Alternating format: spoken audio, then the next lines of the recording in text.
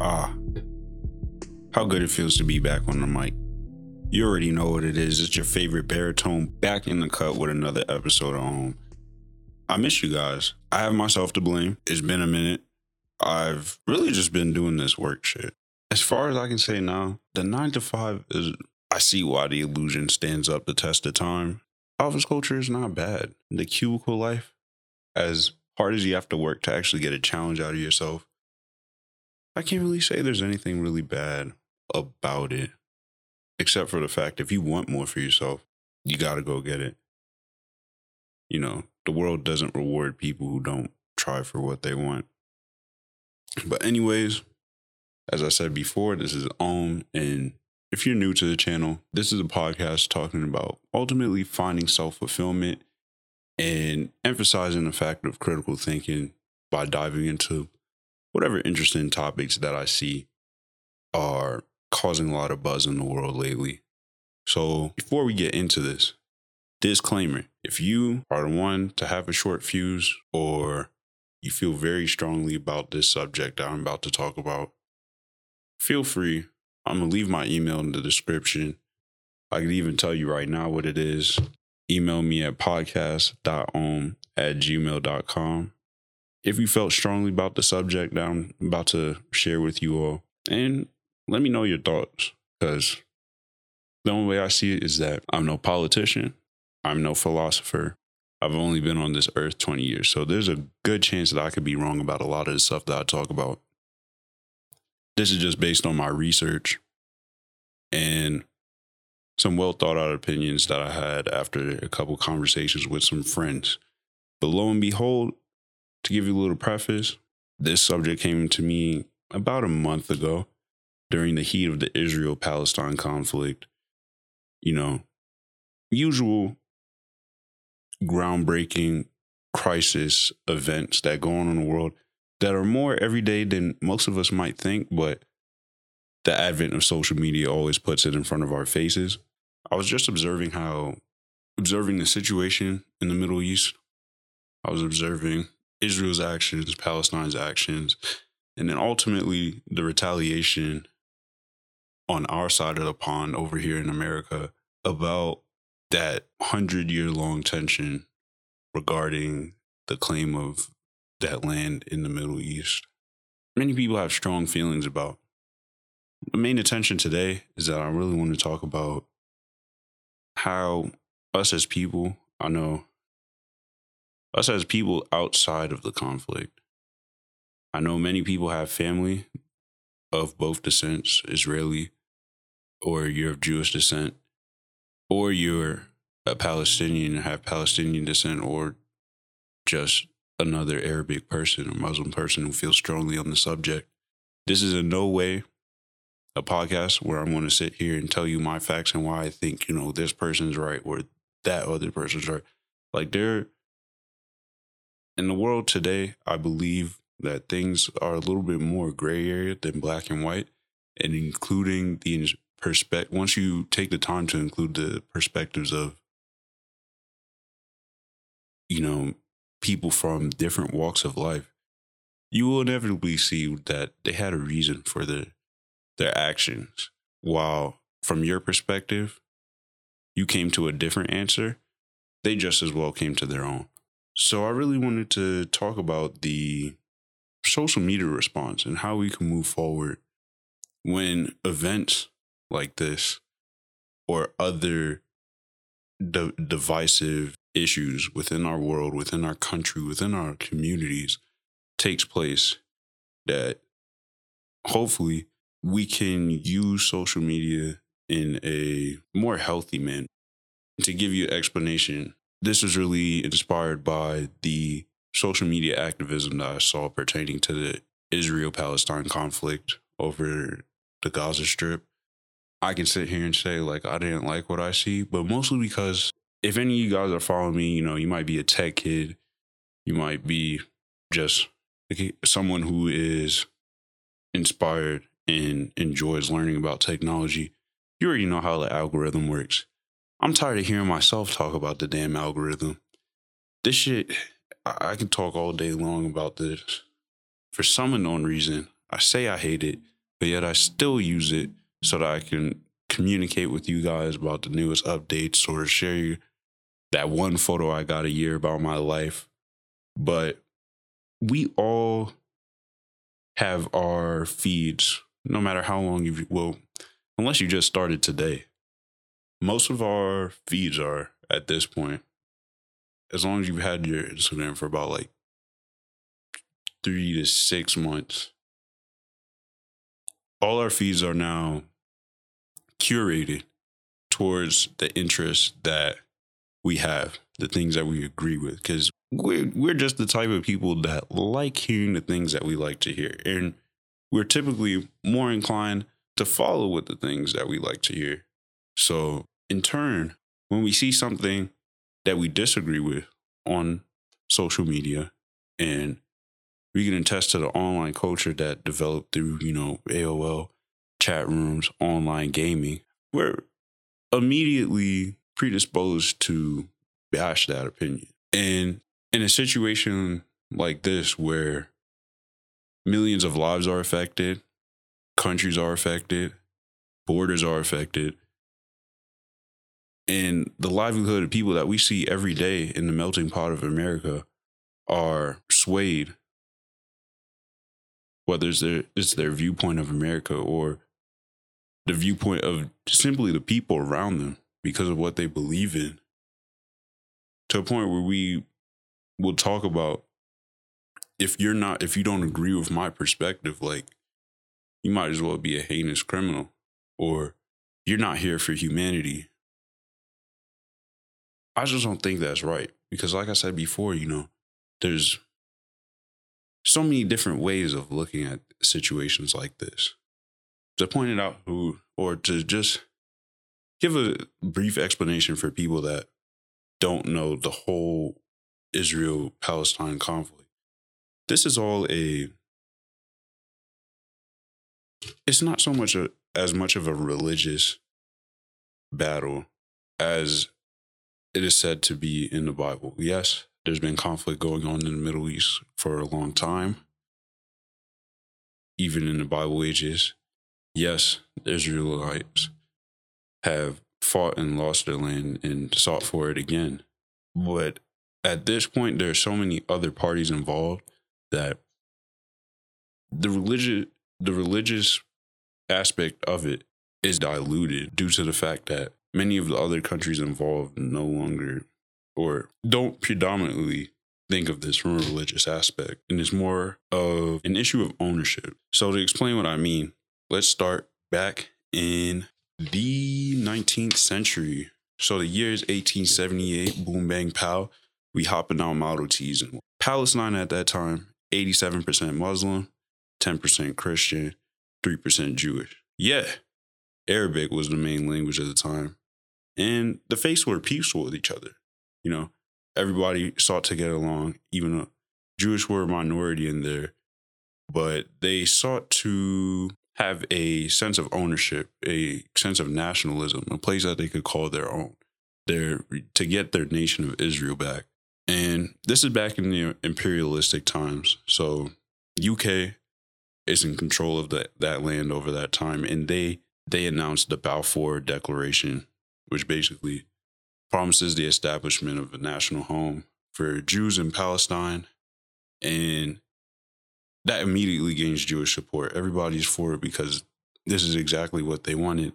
Well, they also had promised the same piece of land, or the division of that land, to the French of those Arab territories. And the British would be allowed to keep Palestine. So this mismatch of communication obviously divided the main form of communication between the Arabic people, the Jewish people, and the French. We don't know how they got in that, but they were there. And after that, 1920 comes. Between the periods of 1920 and 1939, 320,000 Jews immigrated to Palestine. And their methods of moving into the land consisted of purchasing land from non-Arab or non-Palestinian Arabs and evicting Palestinian farmers in the land to have a system where they could, a self-sustainable system of land and labor. Because back in those times, there was tech, not big tech, but you had to live sometime, and agriculture was the name of the game. Agriculture and real estate. You know, these is back in the days of Francis Ferdinand, World War I. In 1936, they saw the massive rise of the Jewish population, which was about just under 30% at that time. And the Palestinian sense of nationalism started to occur. And at the time, British still ruled that land. They just had not separated, but given the Israelites, the Jewish people, more land within Palestine, while the Palestinians themselves also wanted a territory to call their own, because at this time, Palestine was all UK-controlled land. They wanted to govern themselves. As we see, they went Boston Tea Party on it, just like we did back in the good old days. Revolted against the UK, which back then the UK was still number two. The Palestinians' plans were thwarted, and the Jews aided them.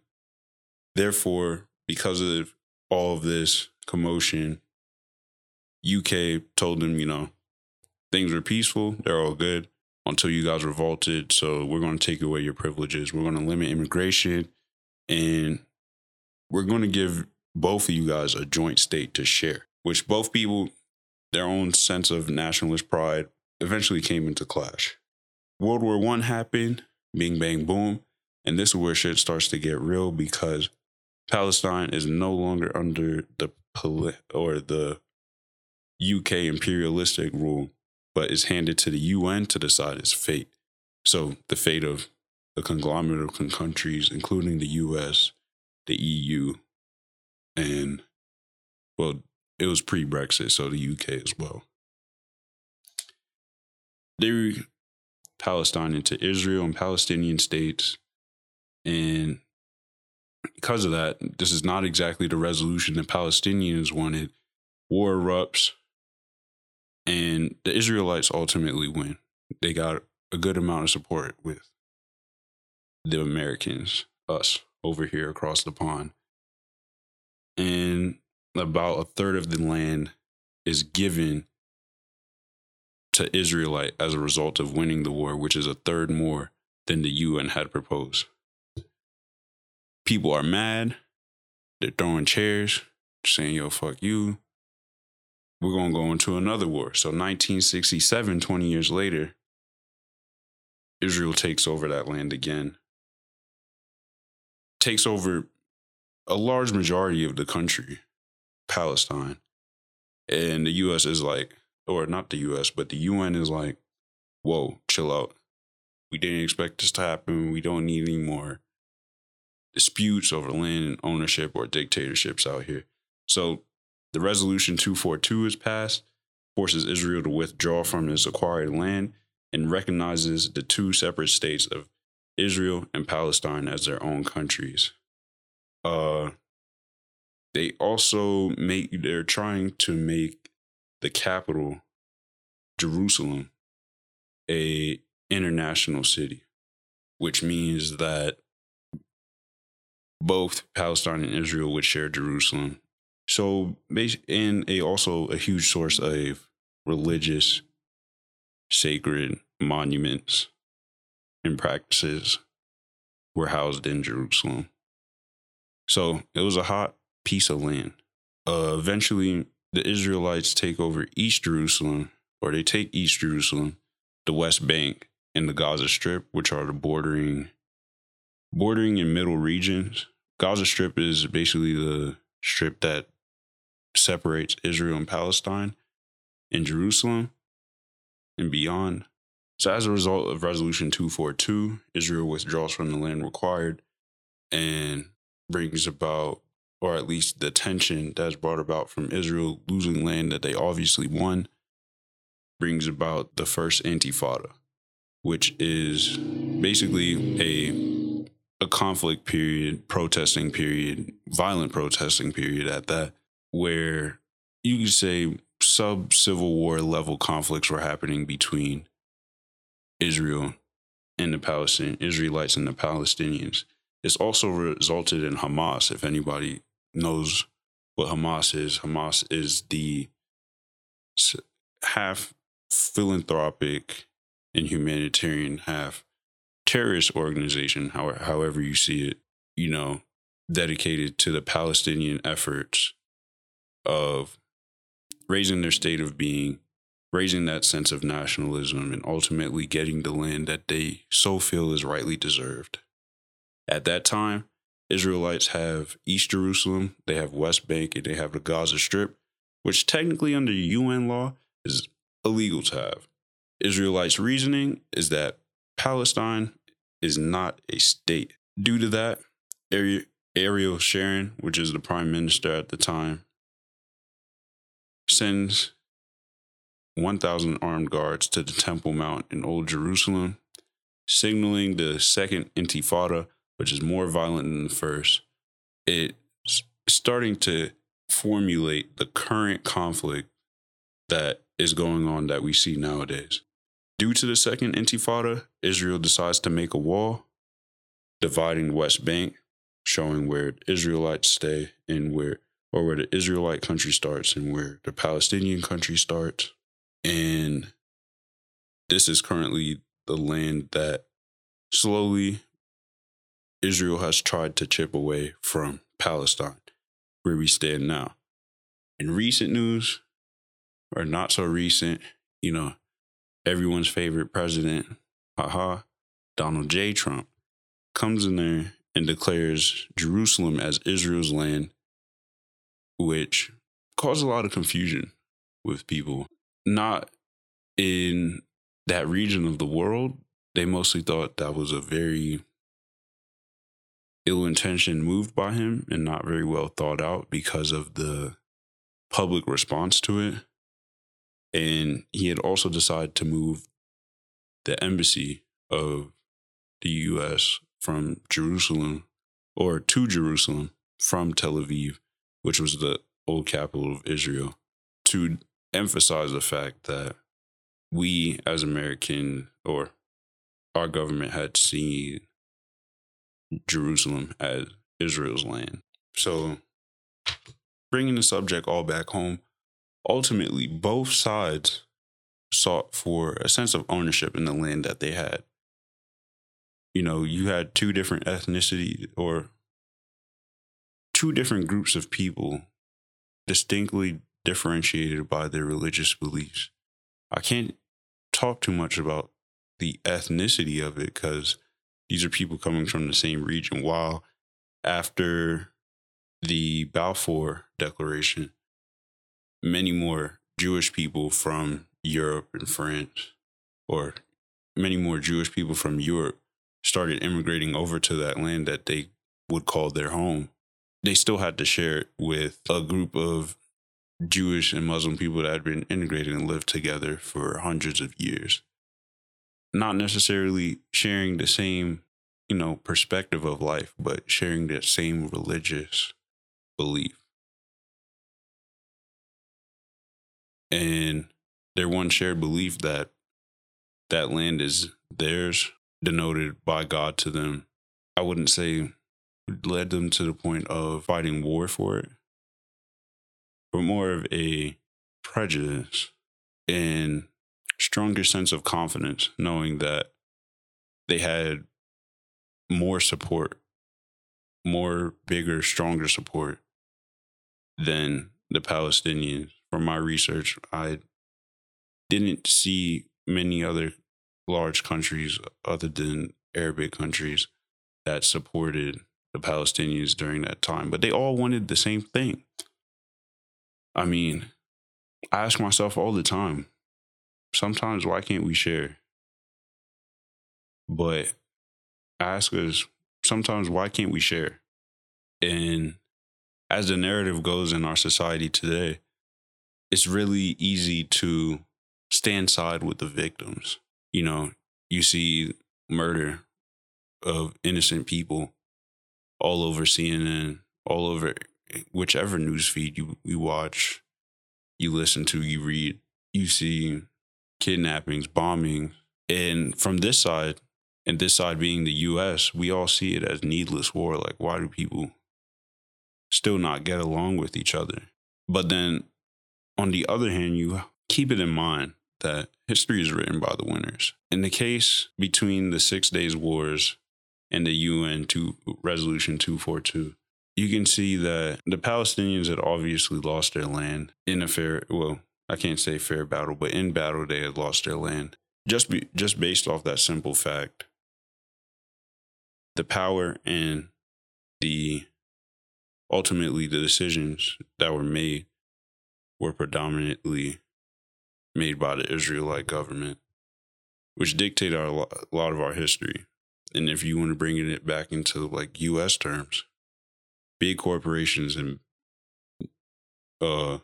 politics, political leaders, they make a lot of decisions that govern our everyday lives. And we think of them as the big bullies because, they make all our lives harder, but they know what they wanted. They sought out, did it by whatever means possible, fair or unfair. I can't make any judgments on it. With that said, I do want to stand by Palestine, even as a Christian man who's to believe that the Jews had the first rite of passage to being saved by the Lord. It doesn't mean that they weren't flawed in character. The Bible says thou shalt not kill. But yet, we had to go through wars at times the Israelites had to go through wars at times to protect the land of Israel and to eventually keep the land. And that sometimes we lost the land because we had lost faith in God. But, to get out of the religious aspect of it, I sort of thought that Israel relied a lot on the support of foreign nations, stronger foreign nations, to get what they wanted. Who knows what was said in those meeting rooms at that time? It doesn't really matter at this point to know. But now in our revolutionized age where we as people have a voice, or we as common people have a voice, it's important to know how to use that voice in order to effectively make the change that we want. During the time where Israel, during the height of the media's coverage of the Palestinian-Israel conflict, I'd seen a stat saying over 193 reports of anti-Semitic events in the week of May 21st had happened in the U.S. alone. And that's a stat reported by the Anti-Defamation League. The week before that, there were 131 previous anti-Semitic events.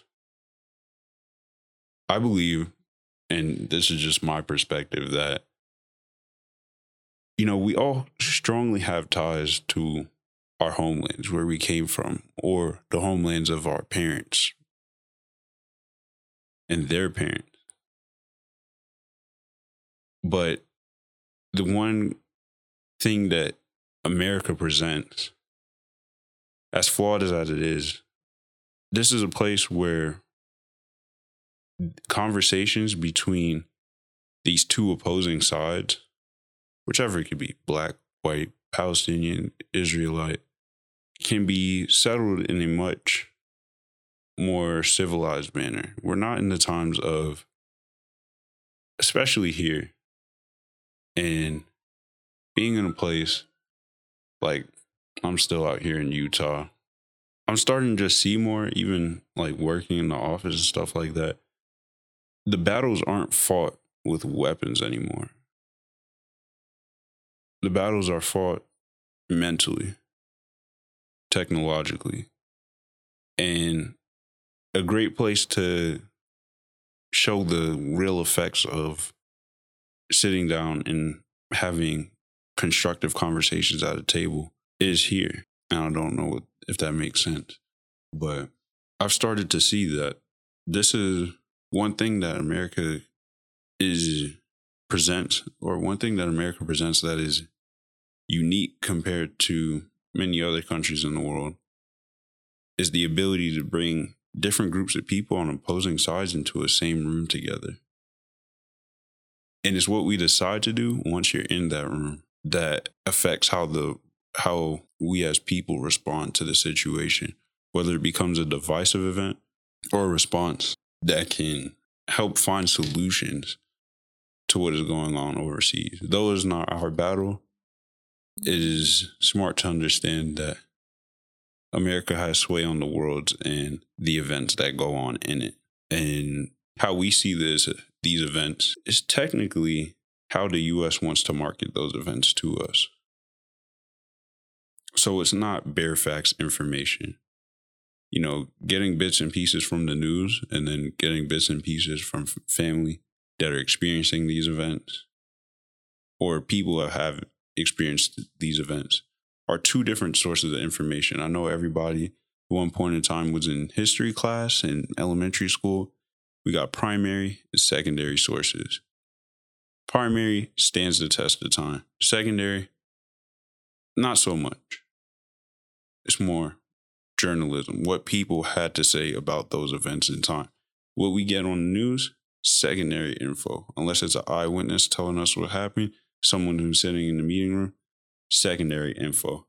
And then when that gets brought to us on our feed, hell yeah, that's everybody's opinion slapped into a caption of like, what, 200 characters or less? I think that's Twitter.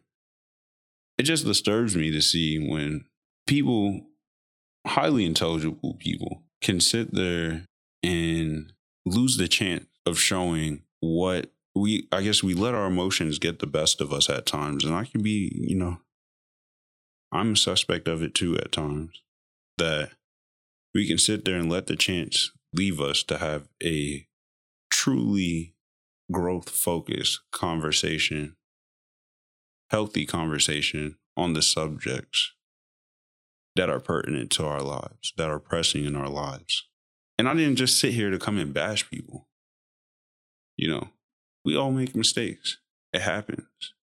I'm just here to show at least a healthier way of doing things,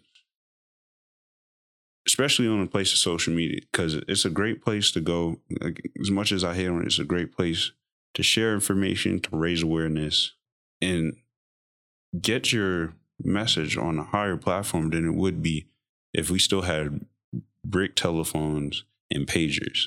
So here I'll list 10 rules or 10 things I've seen and picked up that I think will lead to a better dialogue within your social media activism. Rule number 1. If you only have one story to share about, like one Instagram or Twitter story to share while this thing is happening, while said conflict is going on, or, you see everybody sharing the same post about a certain issue, certain event that is going on, and you only have one post to say about it, and I don't see you after a week after doing it, really think about, do you really support this opinion, or you just want people to know that you're not trying to upset them? You can only go so long without upsetting people. At the end of the day, you can't make everybody happy. It's something that I'm learning to this day. But I would rather have people that disagree with me than people that call me fake. That's just a simple point of it. I would at least like to know that I stayed 100% true to my ideals and morals, especially on issues like that. And if I do have an opposing view to what I see on my algorithm, to have a conversation about it. And then to the people who do get questions or comments from people who have opposing views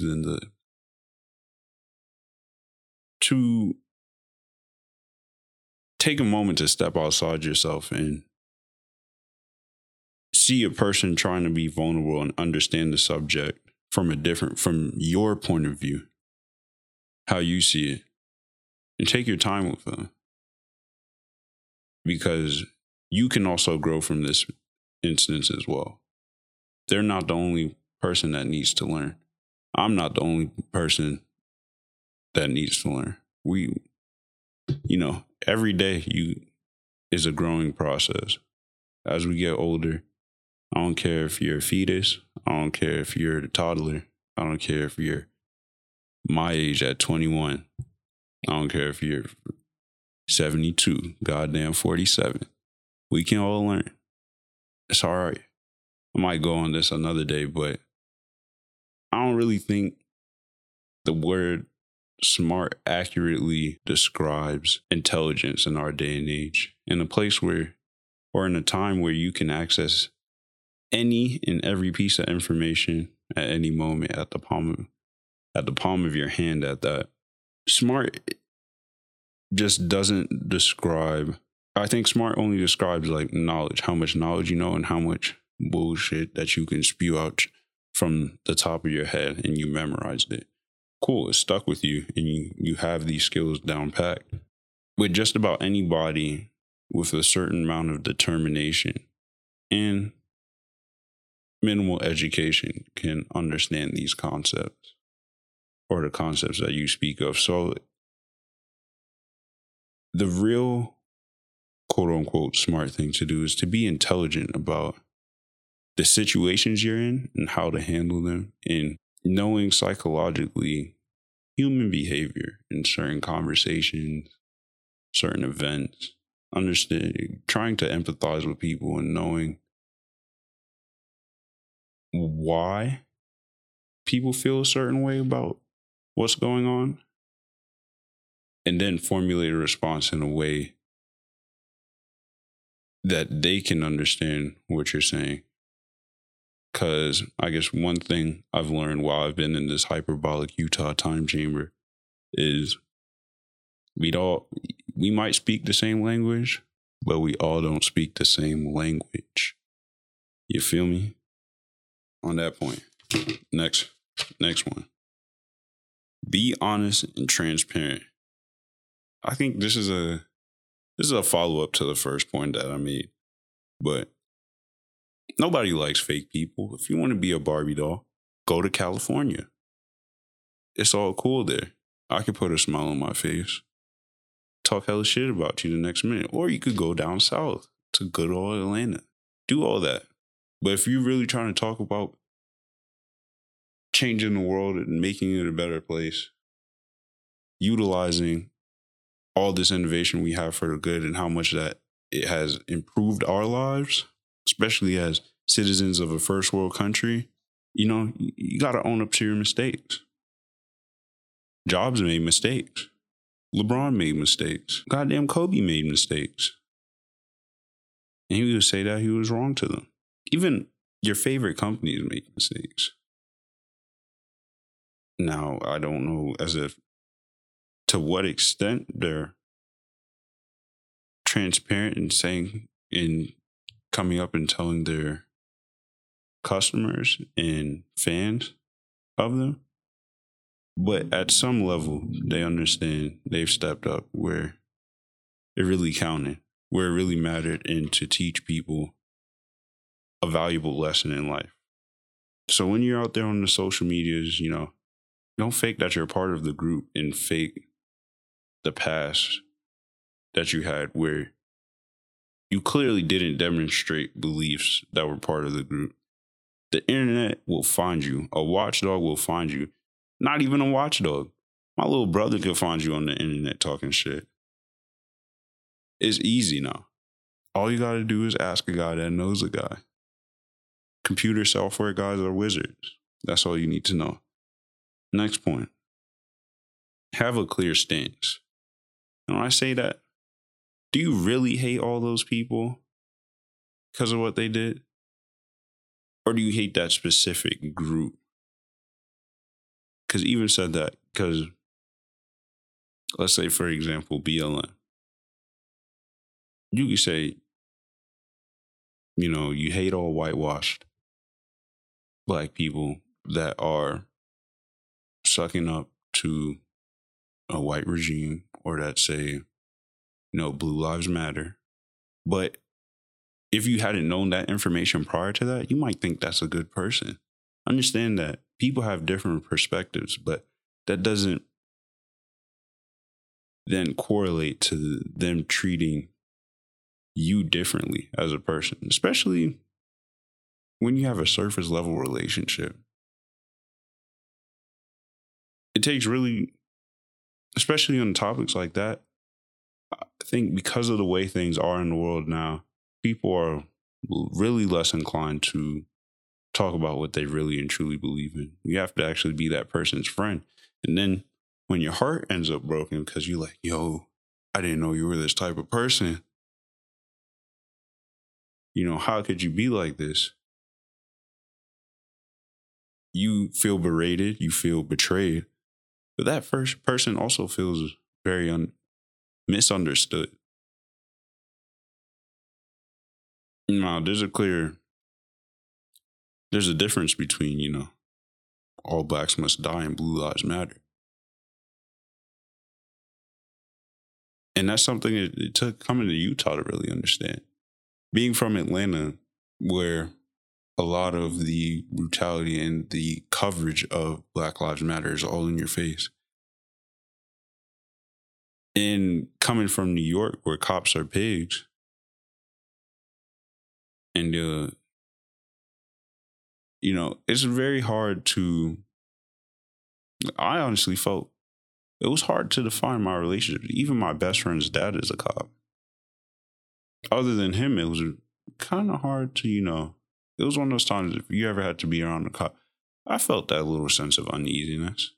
Did I let it deter me from living my everyday life? Not so much, but it was always a thought that was in the back of my head. And then I came to Utah and I see the Blue Lives Matter flags. I see Blue Lives Matter stickers. And it took me realizing that in a place where, and this could just be because of the LDS guarding their territory, their holy land, that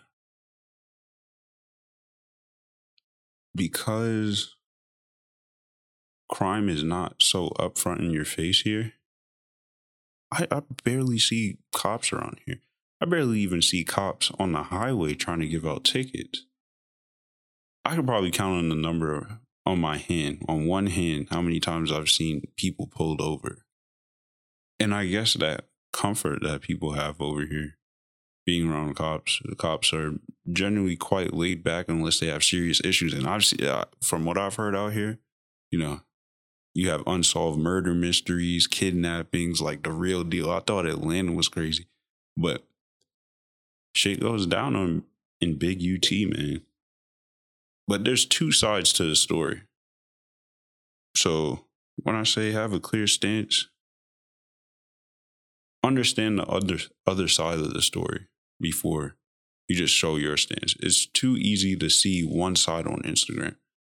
And it helps because most likely your followers will see a side of Instagram as well. Probably coexist with yours. And to see something quite different than what they always see might get disgruntled a little bit. You might face a mean comment or two. But what the hell, man? That's the internet. You're going to face shit. I thought everybody loved their haters because it showed them that they was popping. It's easier than ever to get some haters now. And at that, if they're willing to have a conversation with them. But if not, if they just want to talk their shit, their 2 cents, have it at that.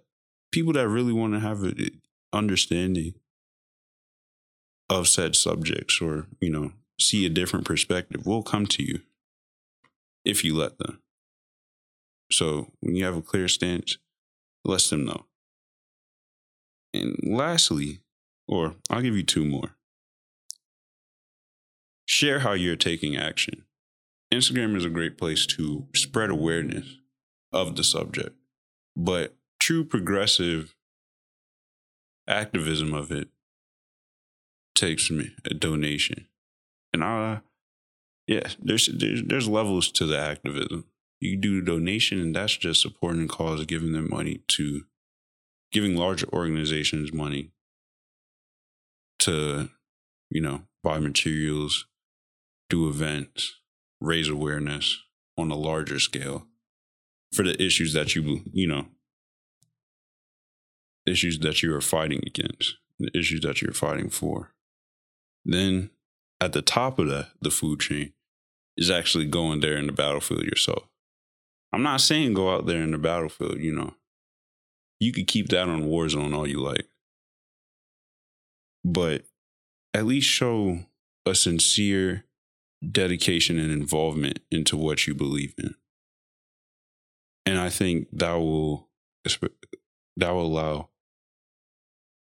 the people that see your posts or they follow your feed to believe more. And it's not just a simple, repost if you believe in this, or you're a pig, you're the swine of the earth.